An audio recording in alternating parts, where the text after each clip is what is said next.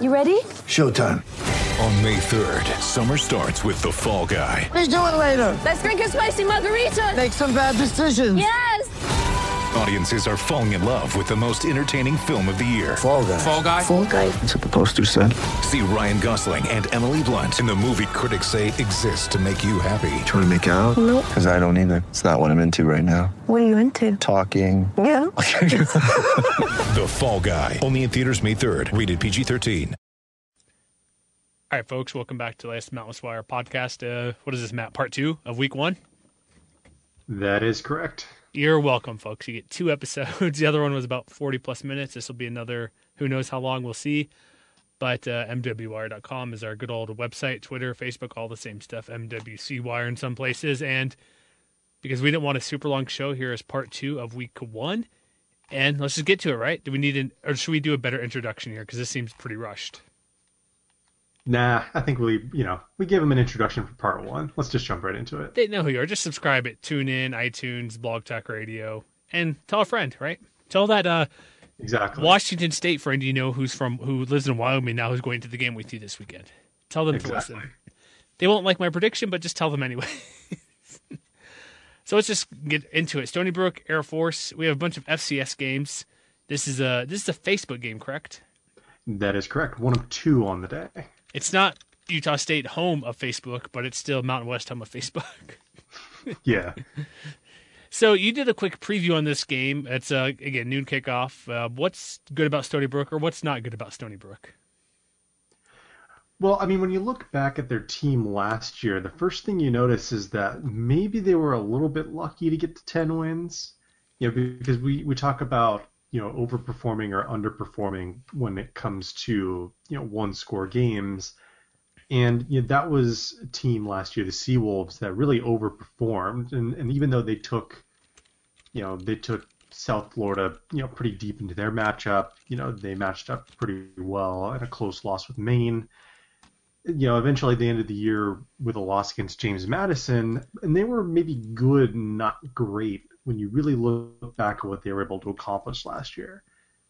And when I think about this year's projected starting lineup for the Falcons, I think that makes it a pretty decent matchup for them, because some of Stony Brook's weaknesses line up pretty well with Air Force's own weaknesses. Like, one of the big things I pointed out was that basically over the last several years, Air Force has been one of the worst teams in the country when it comes to just giving up big plays, explosive plays, which we talk about a lot.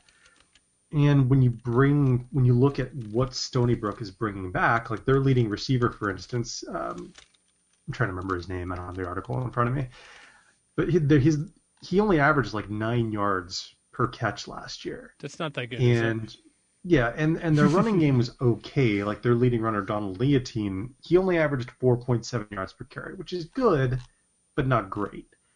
And so I think when you consider that the Falcons, especially, they're trying to reshuffle even late in the game, there was news out of from Brent Brigham from the Colorado Springs Gazette, for instance, that they are moving Kyle Floyd from a more traditional outside linebacker role to one of those newfangled linebacker safety hybrids positions.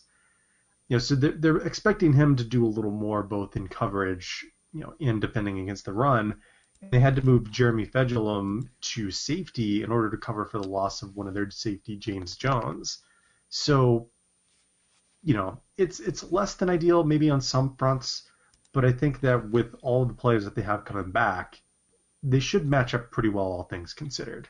They should be, and there's a no quarterback issue. It's an experienced guy, and it's an FCS team too. I know it's kind of lame, but it's a team they should easily win, right? Where they should run the ball and get 300-plus yards, and maybe we'll find out who the Falcons running back is in this game, or their main back, because it's kind of one of the big questions we have for them. Yeah, and that's the other interesting thing that I'm looking forward to watching is, they have a new guy at the top of their depth chart in Joseph Saucier, and he got a lot of positive reviews out of fall camp, and they have 3 guys listed at tailback now: Saucier, Nolan Erickson, who played a little bit last year, and Cade Remsburg, who's a sophomore. And so it'll be really interesting to see how those 3 how much playing time those 3 are able to get. Because, I mean, we know that they're probably going to break out, the fly sweep with either Ronald Cleveland or Marcus Bennett at some point. For sure. And we know that Parker Wilson at the fullback position is going to get a little bit of work. But how are those tailbacks going to respond to being thrust into live action for the first time? That's what I'm really looking forward to seeing. I just noticed checking their depth chart. Aaron Worthman's technically not the starter. He's technically not, no. Neither is all the Ronald... expectations are that he will. Yes. They have, I just kind of glanced at their depth chart with Isaiah Sanders, who did quite well last year in the game or so he played. Aaron Worthman, obviously we know who he is. But then fullback has tri-starters, 3 guys listed out there. Wide receivers, a bunch of oars. It's against Stony Brook. It doesn't really matter. They'll all play a ton, but we know who the starters are, right? They would have, maybe they wouldn't say anything because it is the Air Force, and we don't know who the defensive coordinator is either, so who knows what secrets we're trying to keep. They still don't technically have one. Or they haven't named it. I don't know if you read the Brigham's article recently, but all signs are pointing to their defensive back coach, John Rudzinski. I thought it would be their assistant head coach, perhaps. I guess not. But if you look at their game notes, they still don't have anybody listed. Does that matter to you? Do you care? I mean, if they think they can work with it, I mean, coaching staffs are big enough where maybe it doesn't matter. Guess so. It's like 1.5. Who knows what they're doing? We'll see. We'll see if it works. We won't know if it works or not this game, just because is Stony Brook. But this should be an easy win by 20+ points, right? I don't know if it would be 20+, but I would expect them to win by about 2 touchdowns at a minimum. All right. There's no line, so I guess we got to go straight up and say victory for the Falcons, right? Go Zoomies. Exactly. And black uniforms this week, so Aztec fans, get over yourself. It's okay if another team uses black. Every team uses black, but that's because every team looks good in black. There, pretty much. Yeah, there's probably not a team that doesn't. So, all right, so let's go to the next game. We're going in chronological order. This is, as I mentioned last part 1, this is the one I'm looking forward to the most. Washington State at Wyoming. It's on. Don't pay attention to the Pac-12 Twitter account because they got this game wrong. It's CBS Sports Network. Not CBS Sports Network as well. It's 1:30 local time. Washington State is now just a 1-point favorite. That's interesting. Actually, no, excuse me. Pick 'em at the moment. Sorry. No, it's changed from -3 for Washington State to a pick 'em just now. So what do you think has driven that change, just off the top of your head? Wyoming's played a game and they've seen the defense is really good. That would make the most sense to me. I don't have the date on here. That's probably true. Because you look at the line, it started at 3 on 8/27. When was the game? So it would have been, what was the actual date of the game last week? Would have been the 24th? It would have been the 25th. 25th. So this line was 3.5 on the 27th. So after the game, it didn't start moving with obviously people putting money on Wyoming a couple days later at, let's see, not till like the 27th and 28th and 29th. It's kind of been shifting toward Wyoming. But it makes sense, right? They're at home. Their defense looks really good, and they showed they have some sort of a running game, which was non-existent last year. Mm-hmm. And that's probably why. Is that the same reason you'd probably give? I would guess so. If only because, I mean, we kind of know what to expect from Wazoo at this point. But, they've got like 3 or 4 guys, I think, that are listed as the starting quarterback, if I'm looking at the depth chart correctly. It's going to be the I talked with a guy at CougCenter.com, our good buddy Jeff Nusser, I've known for a couple of years, probably longer than that. He said it's going to be, like Mike Leach was being all screwy. They put 4 guys at the starting quarterback. It's going to be, the guy from East Carolina. Like Gardner Minshew? Yeah, I was trying to think of the name. Gardner Minshew. He's going to be the starter. It's no questions. It's going to be, and Mike Leach is just trying to be silly. So, I mean, I guess the big question is, we saw one of the big stories from last week was that Wyoming's defensive line dominated the game. Mm-hmm. And, when you look at Wazoo's offensive line, you can see a lot of experience there, but they do have a couple of underclassmen that, when you're thinking about the stars on this defense, Carl Granderson might be lining up. They might move him around to line up against a redshirt freshman right tackle Abraham Lucas. And, maybe there's a chance that, the center Frederick Mauigua and Liam Ryan, a redshirt sophomore, maybe they have to double team Johanna Gaifan more often than they'd like. So, I mean, it's going to be really interesting to see whether Wyoming can kind of pull the same trick they did last week on defense, because they're facing an offense that's similar in a lot of ways. But I mean, make no mistake, this was the most pass-heavy offense in the country last year. Well, they also have better talent too. Yeah, and I really don't expect, like, even though they're losing Luke Falk from last year, I really don't expect them to do anything different than what we know them to do in the past several years. Yeah, one cool note when I was talking with Jeff, again, that's one of our other prior podcasts I did earlier in the week. We're trying to do a couple of those, chatting with various opponents. He mentioned, we know Matt Mummy, who's he's with Nevada. Mm-hmm. People know who is his grandfather, correct? Who's a Hal Mummy? Or is his dad? I forget. Whatever. The relation is, Minshew couldn't participate in spring practice because of transfer rules and all that good stuff, or bad stuff, whatever you want to look at it.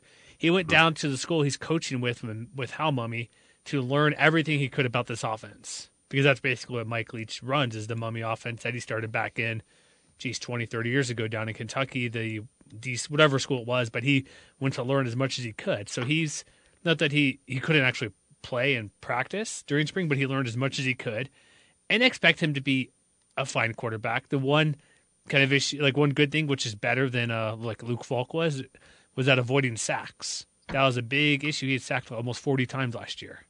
Mm-hmm. And Minshew avoided the sacks, especially playing for a bad ECU team. So he's going to be a starting quarterback. He knows the offense a bit, but it is his first actual game. And then running back, they basically have nobody back who played. Well, excuse me, apologies. I'm looking at the wrong thing here. They do have James Williams back. He'll be pretty good running the ball. But receiving group, I was asking Jeff, like, how are they going to be? Because they had 70 catches from, like, Tavarius Martin. He doesn't expect to have a guy to have, like, 75 catches, but there could be, like, 8 guys who have, like, 30 to 60 catches. Mm-hmm. And so he says what they probably will do offensively in passing is, they'll have a starting unit, but they may go sub in 3 or 4 out on any given play. And so that could be an issue where they're all more fresh guys, and well, they don't necessarily go fast. They will set up quickly so you can't sub, which hurts them too a little bit if they're going to line up, because you can't sub once you're set. But they're going to go like bring in 3 or 4 guys at a time, swapping those guys out to try to gas this one defense, because their secondary is good, but how deep are they if Washington State's going to run 4 guys out there, maybe 5 guys out there for most of the game? Yeah, and I mean, conversely, it's going to be really interesting to see how the Washington State defense holds up against an offense that looked a lot better than they did at stretches last year. You know, one of the things that stands out to me in kind of looking at the projected starting lineup is there's a lot of new faces in that front 7. Mm-hmm. And so, you know, I'm curious as to how good the running game will have to be, you know, in order to kind of not only keep this Washington State offense off the field, but to, you know, give themselves a good chance to win. Like, even if they don't convert, you know, all of their drives, like even if they have to settle for 3 points more, you know, rather than 7 more often than they did last week, you know, we kind of know they're going to want to run between the tackles. So I guess my question is, you know, what percentage of last week's running game is going to need to show up in order for them to win comfortably? Like, if they're not running for 300 yards. Wait, not just win, but win comfortably, you say? Yeah, let's say, and let's define that as being, I don't know, like 7 to 10 points. I would say comfortable win is more than 10, but for them to just win the game, I'd say they have to have at least 100 yards on the ground, preferably by one player, but I think 125 total yards on the ground. Yeah, I guess that's fair. I think that's good. That's not great, but that's good enough, right? Yeah. I mean, it's going to be a really good test, especially, you know, we talked about the interior of the Washington State line. You know, the interior of Wyoming's line passed with flying colors last week, and they're going up against a pair of guys in the middle, Taylor Comfort and Nick Big, who, those are both undersized dudes, so they're going to have a size advantage up front, which you wouldn't normally expect in a matchup between a group of 5 team and a power 5 team. So if they want to run the ball between the tackles, if they can just keep the chains moving in the same way that they did last week, they're probably not going to need a lot of explosive plays in order to win this game. And they didn't have many outside of like one. I would say, I'm looking at last year's numbers, they averaged 108 per game. Not great. I think what they need to do is get to, like I said, 125, but then also like 4.2 yards per game. Because last year they were at 3.17, which was dead last. And last week they were, where were they at here? The 5.47. That's probably not going to happen. But get just above 4. And if Tyler Vanderwall can throw reasonably well enough, 58% or so, 55%, they'll be fine. The biggest thing is the defense. Can they get their hands up to knock the passes down? Because they had 6 pass breakups last week from a variety of defenders. They need to, I don't know how many sacks they'll get, because Minshew will probably get rid of the ball quickly, because that's what this offense is for the Cougars. So get your hands up, cause some disruption on the line. that's kind of not their game plan, but that'll help everybody else behind them because, again, they have Marcus Epps, who's good. They have Andrew Wingard, who's really good at being the secondary guy in the in the secondary, excuse me. But do they have 5 DBs, 6 DBs to rotate in after those two to consistently be as good? Like, the depth is going to be questioned. And I think another thing that could possibly come into play, especially if the game is close late, is I think Wyoming has an advantage on special teams too. Mm-hmm. Because, they're not only is Washington State having to replace their punter from last year, that's another position where they have an or listed. So it could be either Oliver Graybar or Oscar I feel like I'm going to butcher this. Juchevich. That's okay. Go for it. Third. The third. And they have an or listed at kicker too between Blake Mazza and Jack Crane. And, Crane was, he got a little bit of playing time as a kickoff specialist last year. But I mean, we kind of know that Wyoming has pretty good special teams. Like we saw Cooper Roth, for instance. He didn't miss any field goals last week, obviously, but he hits a couple pretty strong kicks. And Tim Zaleski got off to a pretty good start as well. So, especially if the defense can hold them late, and if they're in one of those positions where it's like, 4th and 6 at the Wyoming 37 or something like that. That I think is going to be a situation that's going to play to Wyoming's advantage because even though Washington State isn't afraid of being aggressive, with all of the questions surrounding this offense and with all the questions surrounding the special teams, Wyoming I think is going to be licking their chops in those kinds of situations. So what's your prediction here? I think Wyoming's going to win. They're going to win, you think? Because, I mean, it's been a while since we've seen them against, like, a true air raid defense like this. But we saw what they did against a spread offense last week. And even though, Wazoo is probably going to be a little bit better this year than New Mexico State is, I just don't see how they're going to be able to keep that front four off of Minshew. And if that happens, it's going to be a really long night. To me, it's probably going to look a lot like the first 3 quarters of the Boise State game last year, where, Boise basically dominated until the 4th quarter. I think that's going to happen again, but I do think the Cowboys defense is going to be able to play all 4 quarters pretty well. Do you have the over-under in this game in front of you? Have you? You know what? I don't have that in front of me. Sorry. I have it right here. Sorry. I was staring me right in the face. 45 points over-under. Looking at team rankings and number fire, they have Wyoming as a slim victor, like half a point in each metric there for a final score. Do you think Wyoming, because it's basically 22, 22, 23, 23 with a half point margin for Wyoming. Do you think they could score that many points? Yeah, I don't see why not. I'm going to say Wyoming's going to win. It'll be like 21-14. I think it's probably going to be something like 24-21. Something pretty close. Okay. So What's the official line here? If we're taking the over-under straight up, how are we figuring this out if it's changing so much? I guess -1, Washington State, so it doesn't matter. Wyoming, both ways. Yeah, I mean, if we both think Wyoming's going to win outright, then it's essentially a pick 'em. All right, next game, UNLV at USC. Oh, boy. Pac-12 Network, if you have it. If you don't, we'll have a link in the podcast in our previews to get a free trial for, like, Sling TV, who has this channel. I think Fubo as well. So like me who doesn't have Pac-12, I might get a free trial just to test it out and maybe see what Armani Rogers does against JT Daniels. It's a 1:00 game at the Coliseum there. 26.5 points seems a lot because is USC, I don't think geez, if I could speak to you today. USC is overrated because they're always overrated.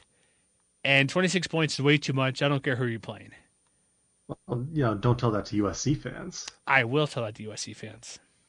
I am right now. USC fan, I'm telling you right now. You're always overrated. Doesn't mean you're very good, but second true freshman quarterback, I think, ever. Last one since Matt Barkley, I believe. He turned out pretty good. I believe he's only the second one, yeah. Yeah. And there's a joke like, oh, he should be in high school or something, or his prom because he graduated a year early as well, which who cares? If he's good enough to play. I don't care. It'll be a tough one for Rebels, but this is a fun game. I want to see what can happen because Armani Rogers taking the next step. We want to see, we put Lexington Thomas number 2 on our top 50 list. Can he run against this USC defense? I mean, I think he's gonna have to, and not only him, but Charles Williams and Xavier Campbell. I think if all three of them can get it going a little bit, which against a team that brings in as many 4 and 5 star guys as USC does, always an open question. I think that the Trojans got a huge boost because they got Porter Gustin, who's apparently going to be good to go. He's an outside linebacker. And, he's only 6'5", 260, so that's no big deal. Yeah, yep, I'm familiar with him. He was looking at, I think, Utah or BYU a couple years ago. So Yeah, and they've got 3 big dudes up front, which you might expect from a team like USC. And Brandon Pilley and Marlon Tuipulotu, both well over 300 pounds. UNLV's going to have their hands full, even though they have a lot of size up front themselves. yeah, it's we know the talent that USC has just because after USC they get any 4 or 5 star they get essentially. You know what I mean? It's I don't know if they'll be able to run well because how good is this UNLV offensive line? Like, it's one thing to run well against, no offense, but like even San Diego State, who's pretty good, but you know what I mean, run against Wyoming or not even them, but I mean Hawaii. Let me get those teams out there. Colorado State, teams that aren't as good. To do it against USC, because a couple of things, like you look at USC's defense, they bring back just over half, 8%, almost 70% of their production, and they do lose a couple on their defensive line. They do bring back most of their linebackers. So you're right. It's going to be the offensive line if they can get a push in. Can they when they have sorry, I'm looking at the offensive line. They're looking at their guys like, there's this guy. Is Brandon Pilley the starter for nose tackle for USC? They have him listed with an or. Well, he's 6'4", 320. Yeah. Just saying. So to get a push around, it's going to take a lot. And it almost makes me wonder whether in that case they want to put the ball more in Armani Rogers' hands, because we all know that he was a pretty good runner last year. I think he, after you adjust for sacks, if I recall correctly, he had over 7 yards per carry. And maybe if they decide to try to keep the Trojans front seven off balance that way with some zone reads, we know that they're going to have a focus on Thomas one way or the other. But, maybe a little bit of inside-outside between the quarterback and the running back is something that can soften things up between the tackles. That definitely could be the case there if he does that, because not just running, but maybe mix in some play action, mix in some naked boots, because here's the thing, USC knows they're going to want to run the ball, so they're going to try to stop it. But UNLV just can't go out and start passing just because. But if they can mix in with, like, use his legs, where it's a play action, it's a read option, it's bringing both running backs in there at the same time. They're gonna you don't need to be creative and be goofy, but play to your strengths. And Rogers' legs is an element they know about as well. It's not like it's a surprise he can do this. They just need to mix up. They can't just go handoff up the middle behind the left guard or right guard or left tackle. They can't just do that. They're gonna have to have a pulling guard, have a tight end in motion, have something where they're going to need to get a big push. And they've proven they can run the ball. Maybe it'll work, but I think it's going to have to be to open up the passing game to lead to the running game, which is not what they want to do, but maybe they'll have to try to do that. And you might be right. And, maybe that represents an opportunity because, while they do have a couple of very, very talented veterans in their defensive backfield, Marvell Tell III, for instance, might be one of the more underrated free safeties in the country. And Iman Marshall's, they might avoid him all day, and I wouldn't be surprised. But at the other cornerback position, they do have a freshman lined up there in Greg Johnson. And so, whether it's Kendall Keys or Brandon Presley lining up against him on the outside, I think it's going to be incumbent on either one of those guys to try to win that one-on-one matchup. Maybe all it takes is, Rogers throws up a jump ball to Keys, and if he can go up and get it for a huge chunk of yardage, that might put the USC defense on their back foot. But again, if it's a 50-50 opportunity, then it's kind of anybody's guess as to whether they're going to be able to land that kind of play.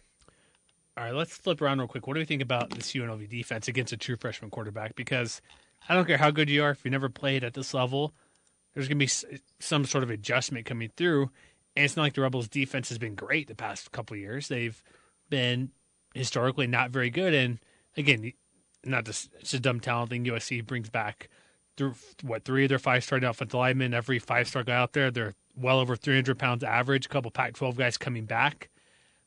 I don't know. Can this defensive line do anything against them? Because up front, they're going to be able to protect JT Daniels quite well. Yeah, and I mean, if they can't get to the quarterback, it's going to be a long afternoon. Yeah, and they lose Ronald Jones as well. That was one of the biggest questions that the team faced basically all offseason. And, I don't know whether it's, the guys in the middle or the guys on the outside, they're going to have to step up. My intuition is that, the guys on the outside, Jameer Outsey and Roger Mann in particular, those two guys are going to need to play out of their minds. Because I don't know if they're going to be able to penetrate in the middle as much as they might like. So, because I mentioned here, I kind of jumped the gun. Ronald Jones is gone too. He's in the NFL doing his things, but who's going to run the ball for them? They have nobody who with experience really. A couple guys here, 200 yards here, 300 yards here, like Stephen Carr, Vave Melapia, I want to say. Akata Cedric Ware, that guy. Well, if you look at their depth chart, they have, again, lots of oars. Yeah, exactly. That's why I'm naming everybody. Aka Cedric Ware, Malai Pi, and Carr are the three who are listed at the top of the depth chart. And, my guess is they probably play all three of those guys and hope one, gets the hot hand. They're probably hoping especially with a true freshman making his first start. I think they're going to probably lean on the running game a little bit more. Do you think that Rebels' passing game do anything against this? Would true freshmen I'm wondering. You would think with a new guy they'll want to do some sort of scheme that he may not seen before, and hopefully they can make moves past that offensive line, or maybe do coverage that he's not familiar with.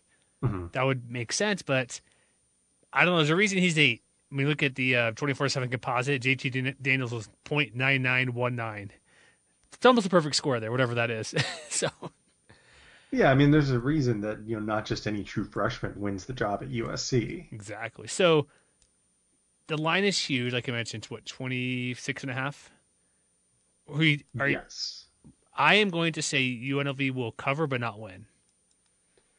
I have it about the same. I mean, it wouldn't surprise me if, they're able to make hay, especially on the ground early. But I just think that USC has too much talent for UNLV in order to keep up. Like the projected scores are 44-20, 45-19. I think it'll be 35-18. Well, that's a weird score, but 35-17, just over 2 touchdowns. Yeah, I think it's probably going to be something my guess is it's probably a backdoor cover. Okay. So I would say, USC 45, UNLV 20. That does not cover. It's actually 26. So. Oh, really? I'm looking at. If UNLV's getting 26, then that means they'd win by 1. Oh, you're right. Sorry. Oh, I apologize. I read that. I misheard what you said. All right. So UNLV loses. They get sort of blown out. But next game, we need to go quickly here. We're already at 30 minutes and talk 2 games. That's okay. Boise State, or 3 games. Sorry. Boise State at Troy, 22 ranked. ESPN News. It's a late afternoon game. People are making a big deal about heat and humidity.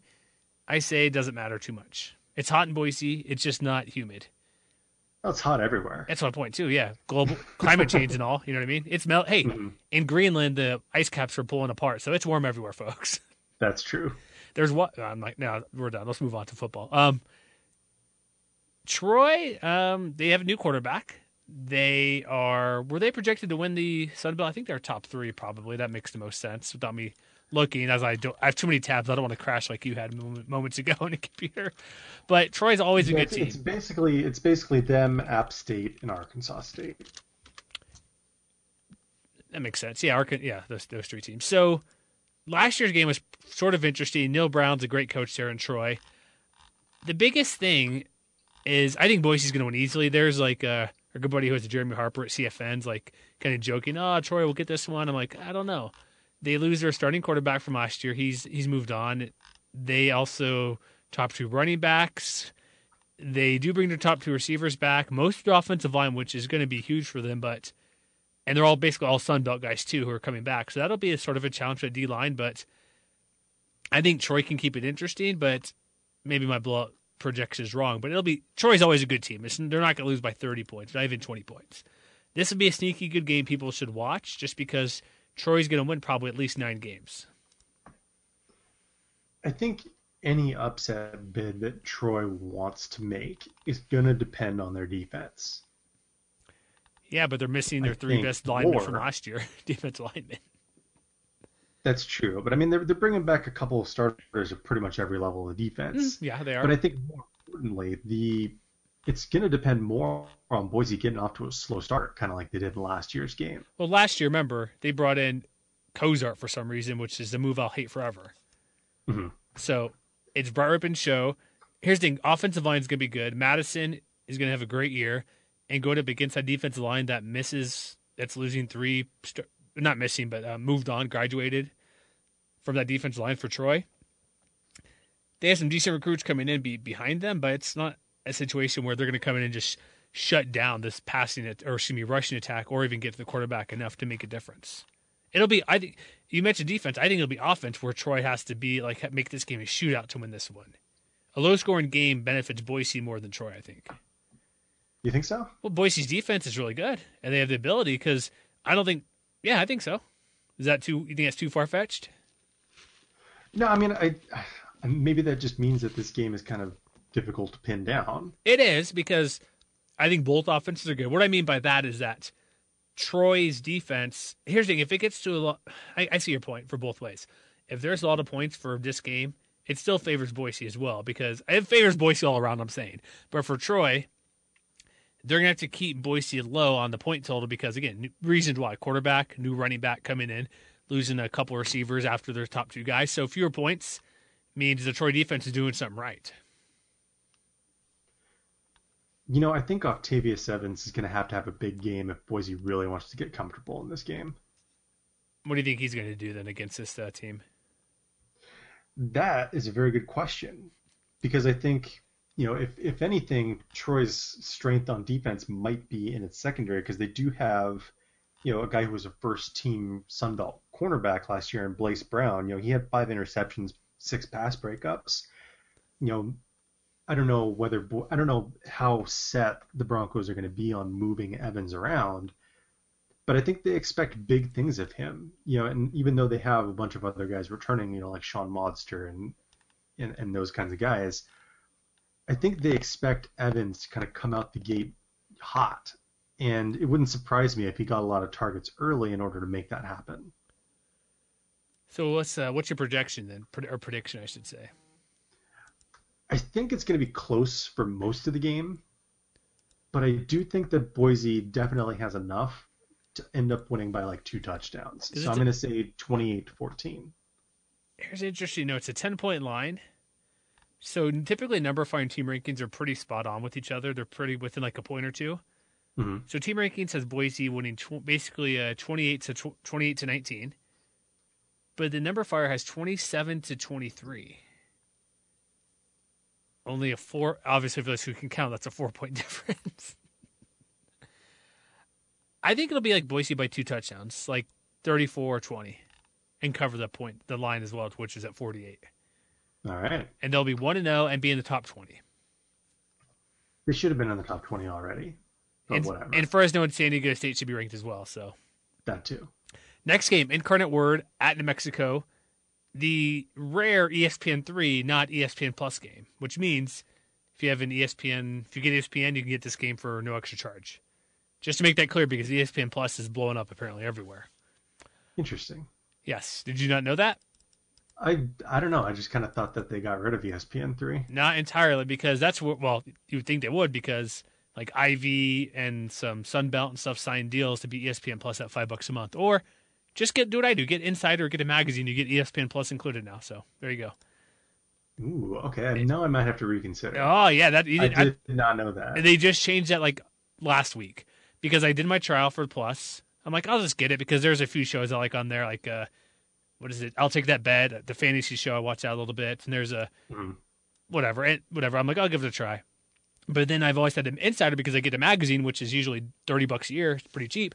It includes the Insider, and now it includes the Plus. So if you get the magazine, flip through it, maybe just chuck it every other month, like I do sometimes.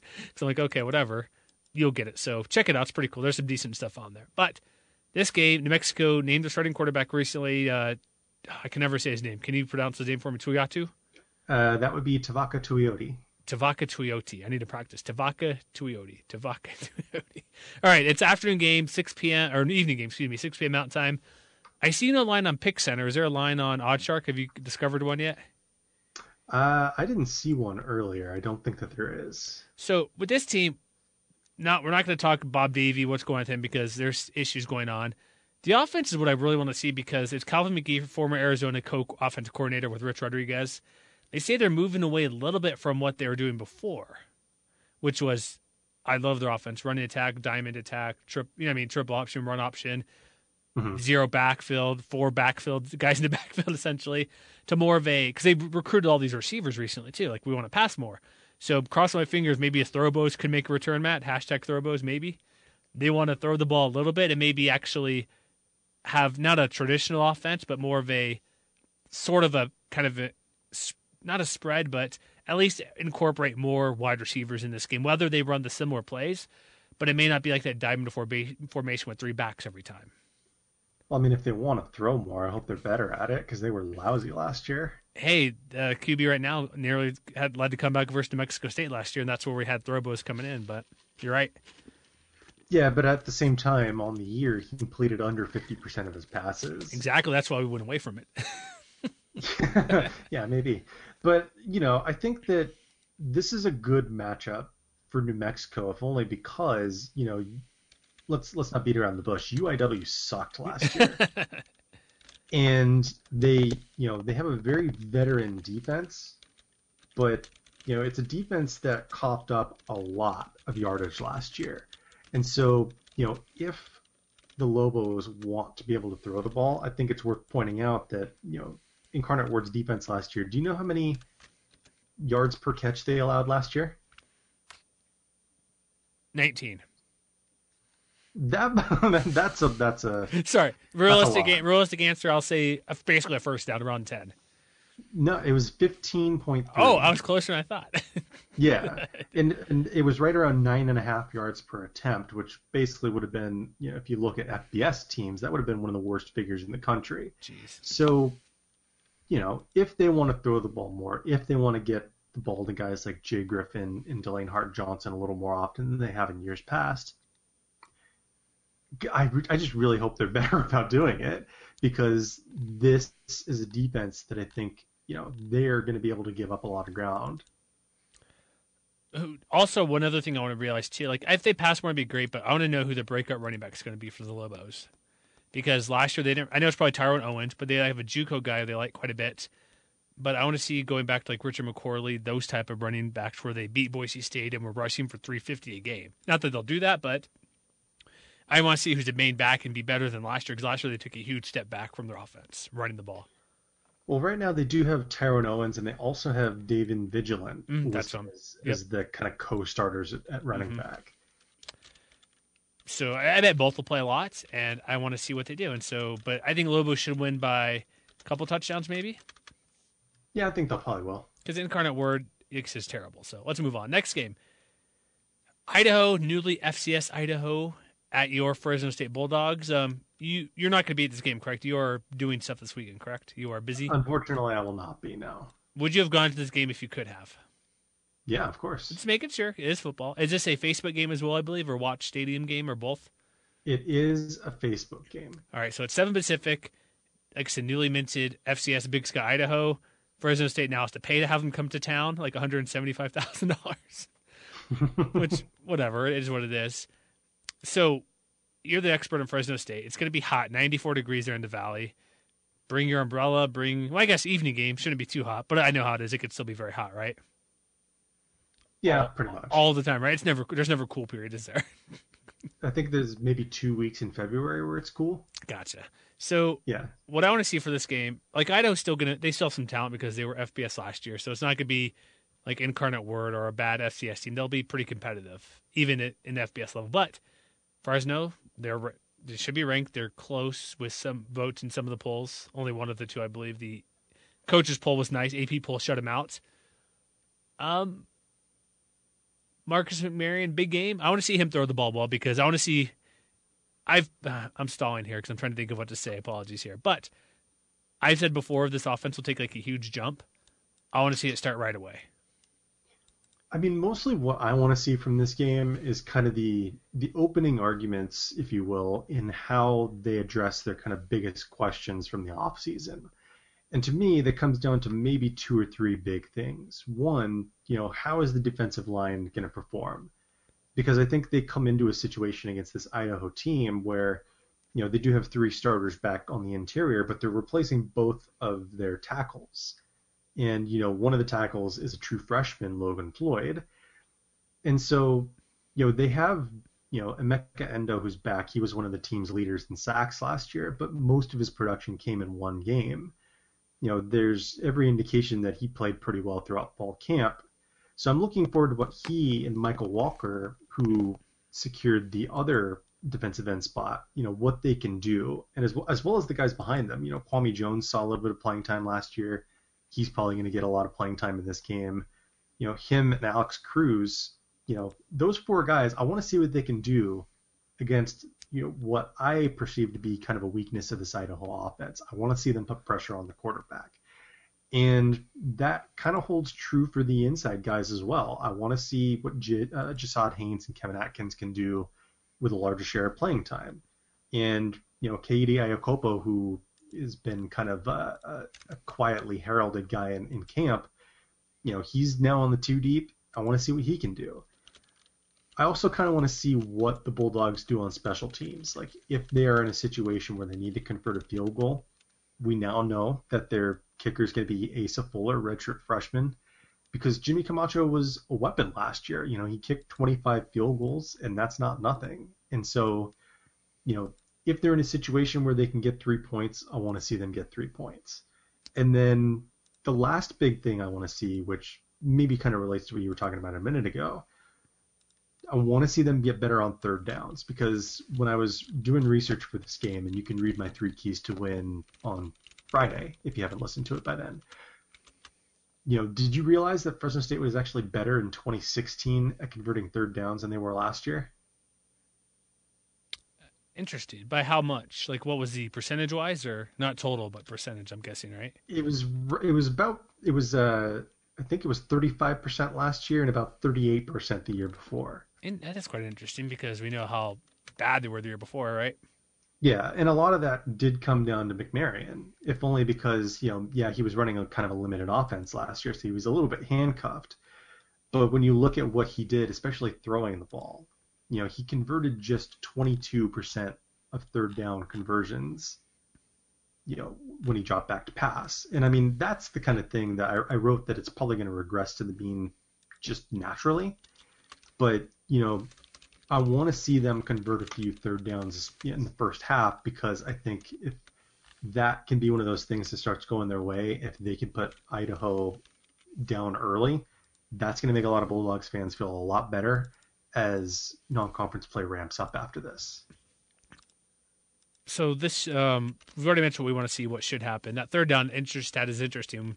That I don't see that being a struggle in this game at all, but that is something to look forward to down the road when they play better teams. Fresno State easily, I'm going to say they're just going to smoke Idaho, I think. This is going to be the biggest win of the weekend by any Mountain West team. Ooh, really? Oh, yeah. More than New Mexico over Incarnate Word? I think when I had written my first look preview of this game, I had said 35-10. Too low? No, I'm going to stick with that, because I feel like even if they get out to an early lead, they're probably going to ease up a little bit, put in the second stringers, and Okay. But I don't think that Idaho's going to be able to do much on offense. All right, final game of the day. Navy at Hawaii. Oh, did you realize? I didn't notice. This game's on CBS Sports Network. Very nice. I thought it was a good old Spectrum, whatever. The pay-per-view island-only game. Have we heard? Because last year, I think for part of the year, they allowed people in the mainland to watch for free. Do you know if that's the case? Off the top of my head, I do not know. But it's on CBS Sports, and you want to know my bold pick for Hawaii? I may write a quick piece on this. They're going to be like 6-0 before they play Wyoming. That is a hot take. Hey, So you're doubling down on what we talked about in the recap last week. I am going to. Navy. 'Cause here's the thing. Navy's a tough game. It's not going to be an easy victory if they get a victory at all. But we don't need to go on the schedule, but super quick. Rice, Army, Duquesne, San Jose State. Come on. But what about Navy? What is Hawaii going to have to do to beat Navy? Stop the run. Yeah, I get it. Okay. Do we need to Show give our over. predictions? No, it's here's the thing. They played Colorado State last week. It was just a passing fest. We saw what it was. Here's the thing that'll be it's seriously having Giovanni back there, linebacker, will be huge for them to help stop this defense or offense, the triple option attack. Navy, doesn't matter who's back there, new quarterback, whoever, if it's 5 new running backs, doesn't matter, they'll be fine. But when they were playing Colorado State last week, the Rams have a pretty good rushing attack. And I'm trying to pull numbers here as I talk, but it's not like Izzy Matthews had the biggest game last week either. Part of it was they needed him to, or the team to pass the ball and they're down, but he only had 63 yards last week. Mm-hmm. And he's a good back. This is a completely different unit compared to the Rams, but they showed some competence in stopping a pretty good running attack. Just different. I think you're right. I mean, last week was a big game for Hawaii's front four. And I think they're going to need another one, but for like very different reasons. You know, especially the guys in the interior, Blessman, Ta'ala, and Samuela Koteu. Like, if they can clog up the running lanes, if they can disrupt, you know, at the point of attack, that's going to be a huge point in Hawaii's favor. Because, you know, like you said, they don't throw. Like, they just don't. And so, you know, if they can penetrate, that's going to be big. And then, like you said, like if the linebackers play disciplined and avoid giving up chunk plays, you know, that I think is going to be another point in their favor. But to me, what I'm looking to see if they can do is just get off the field. Because one thing that's been in Navy's favor for, you know, most of the last few years is they've always been one of the best third down teams in the country. Mm-hmm. And, you know, last year they finished 15th in the country, and that was their worst finish in like 4 years. So, you know, for as explosive as this offense looked last week, it's not going to matter if the defense is on the field for 70, 80, 90 plays at a time. So remember that throughout the game, rather. Well, remember the Air Force Navy game last year? Yeah. That was literally nuts. Exactly. Here's what I see too. Hawaii, is this offense going to be as good as last week?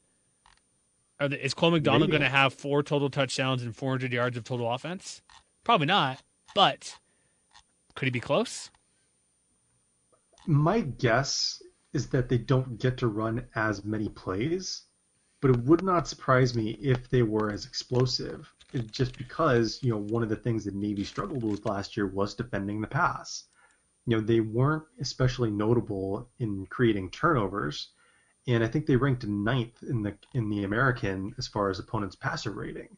So I think there's an opportunity there, especially since they have 2 new starters back there, including a sophomore at cornerback. I'm trying to remember his name off the top of my head. Micah Farrar. Mm-hmm. So maybe they choose to pick on him a little bit, or, you know, maybe they choose to pick on one of their new safeties, Juan Haley. You know, to me, you know, maybe this is just another instance where Cedric Bird and John Ursua are trying to wreak havoc up the middle, you know, up the hash marks and things like that. Because they didn't necessarily need the guys on the outside to be that productive, because the guys on the inside were like just running all over the place. And it wouldn't surprise me if that happened again. No, would not surprise me at all. We've not discussed the line. It is how is it right? Navy really 10.5? It's dropped a few points. We're 14-10, really? Exactly, yeah. Is that still too high though? Is it? Be honest, am I too confident with Hawaii here? Am I overlooking their deficiencies over the past couple of years? I think that there's reason to be confident, but I also think it's worth remembering that, you know, Navy had a lot of bad luck in 1-score games last year. So, you know, even though they finished 7-6, that record was pretty deceptive. And, you know, like I said, for as good as Hawaii's offense looked last week, for as good as I think it could look this week, if the defense can't get off the field, it's not going to matter, because you know Navy's going to chew clock, they're going to maintain possession, they're going to score somewhere between 28 and 31 points, and they're going to keep Hawaii at bay for 60 minutes. Has a Football Outsiders S&P Plus updated yet? I had seen this morning that they were putting it out later today. Okay. But as of right now, I do not know. Okay, because I was looking at the preseason stuff. They're giving Navy 68% chance, 70% chance to win this game. Mm-hmm. It's got to be a coin flip, but 10 points, I'm wondering, it's all on betting. It's not necessarily who's better or not for part of gambling and all that, the point line. But 10, people are moving toward Hawaii. I'm betting, like we're recording here Thursday afternoon. It'll be up sometime Thursday night. I'm betting by kickoff, 6 points. I think that's possible. I mean, that seems very aggressive. Well, look at CSU Hawaii. That went 4 points in a matter of hours. But here's a fun fact for you from last year's Navy team. They didn't lose a single game on the road by more than 10 points, which makes this 10.5-point line a very close call. But here's the thing too: in their last 10 games, just another on top of it, against the spread, they're 4-4-2. That's true. Which is close. So, but here's another fun fact. Dueling facts. Over the last 3 years, they're 7-2 as favorites away from home. But this is far from home, man. This isn't just going to like Houston or Storrs, Connecticut, or even Cincinnati. This is a 6,000-mile trip. Something like that. Yeah. Here's the thing too, like this. Not to overstate this, but I'm not sure. I know they're probably en route as we speak. But this game kicks at 9 Mountain Time, like midnight Eastern, essentially, right? Mm-hmm. Yeah. That's a big deal. That's a difference. Could be, right? So does that mean you were committing to Hawaii winning this game? I already was before we started, yes. Okay. All right. I think Navy's going to survive. No! Because I think it would not surprise me if Hawaii. It wouldn't surprise me if Hawaii put together like 3 or 4 scoring drives of like 90 seconds or 2 minutes, but Navy like held on to the ball for like 45 minutes total. It's like a 58-minute time possession. Yeah, something like that. So, as I think it's going to be close though. So I'm going to say 35-28. It's going to be a real back and forth affair. I think there'll be a lot of points because part of what you said, Hawaii will score quickly when they do score, and Navy will just run the ball. But then again, Navy can break off a huge play from what we've seen. So I'm looking at the advanced numbers here really quick. So team rankings, 37-27 in favor of Navy, 41-25 for number fire. That seems a bit too high because over-under set at 62. Ooh, you were just above that. What did you say, 35-28? 35-28. 35-28. That's what, 70 points? Just about 60. You're right on the cusp there. I'm going to go 27-24 Hawaii. And Rolovich will not be dumb and kick the kicks when they're available for points. By the way, did you happen to mention the S&P picks? The ones from today? The new ones, are they out or not? Yeah, they have Navy winning 38-23. Oh, I did not see that one, no. Where was that at Football Outsiders? They have Navy covering the 10-point spread. Oh, they did put them earlier this morning. There it is, FEI preseason projections. Or is that NFL? No, that's college or whatever. I'll look at this later because I'm going to get sucked if I look at this now as we're finishing up here. I'm like, charts, numbers, football, 130, 129. Love numbers. Yes, it's a good thing to do. I'm going to save this page in my pocket right now. Click. Fun fact, though. They have Air Force and Stony Brook tied at 31. What? No way. S&P plus. No, I'm serious. Is it the FEI post you're looking at? No, I'm looking at Bill Connolly's SB Nation post. Oh, he must have just posted it. I didn't see it. Okay. Yeah. But we'll talk about that. Bill, afterwards. what are you doing? I'll talk to you later about this because I'm not seeing it. So let's move on here. So that's it. I picked Navy to lose, Hawaii to win, to be 2-0. The quest for 6-0 before October is in full force for me. That's going to be a fun game to watch, though. I hope everybody stays up past their bedtime. Are you going to be able to tune into this game? I'm certainly going to try. All right. So you have Hulu and the DVR set up, right? Possibly? Yes. All right. So everybody watch this game. We'll figure out what we're doing for our recap podcast because you're gone. I'm going to try to figure things out. I was thinking, how about this maybe? I'm going to email all of our contributors and maybe have a couple on for like 5 minutes each, possibly. It's a good idea. Partly because there's 12 games, and I cannot watch all 12 of these games. Officially, I cannot no matter what if I want to, because tonight San Jose State UC Davis is not on TV. So it was impossible anyway. That's a very good point, yeah. So we'll see how it goes. There'll be some sort of recap. But thanks for listening. MWR.com is our good old website. Make sure to listen to part 1 for the Friday games and Thursday games. So hopefully get to that soon.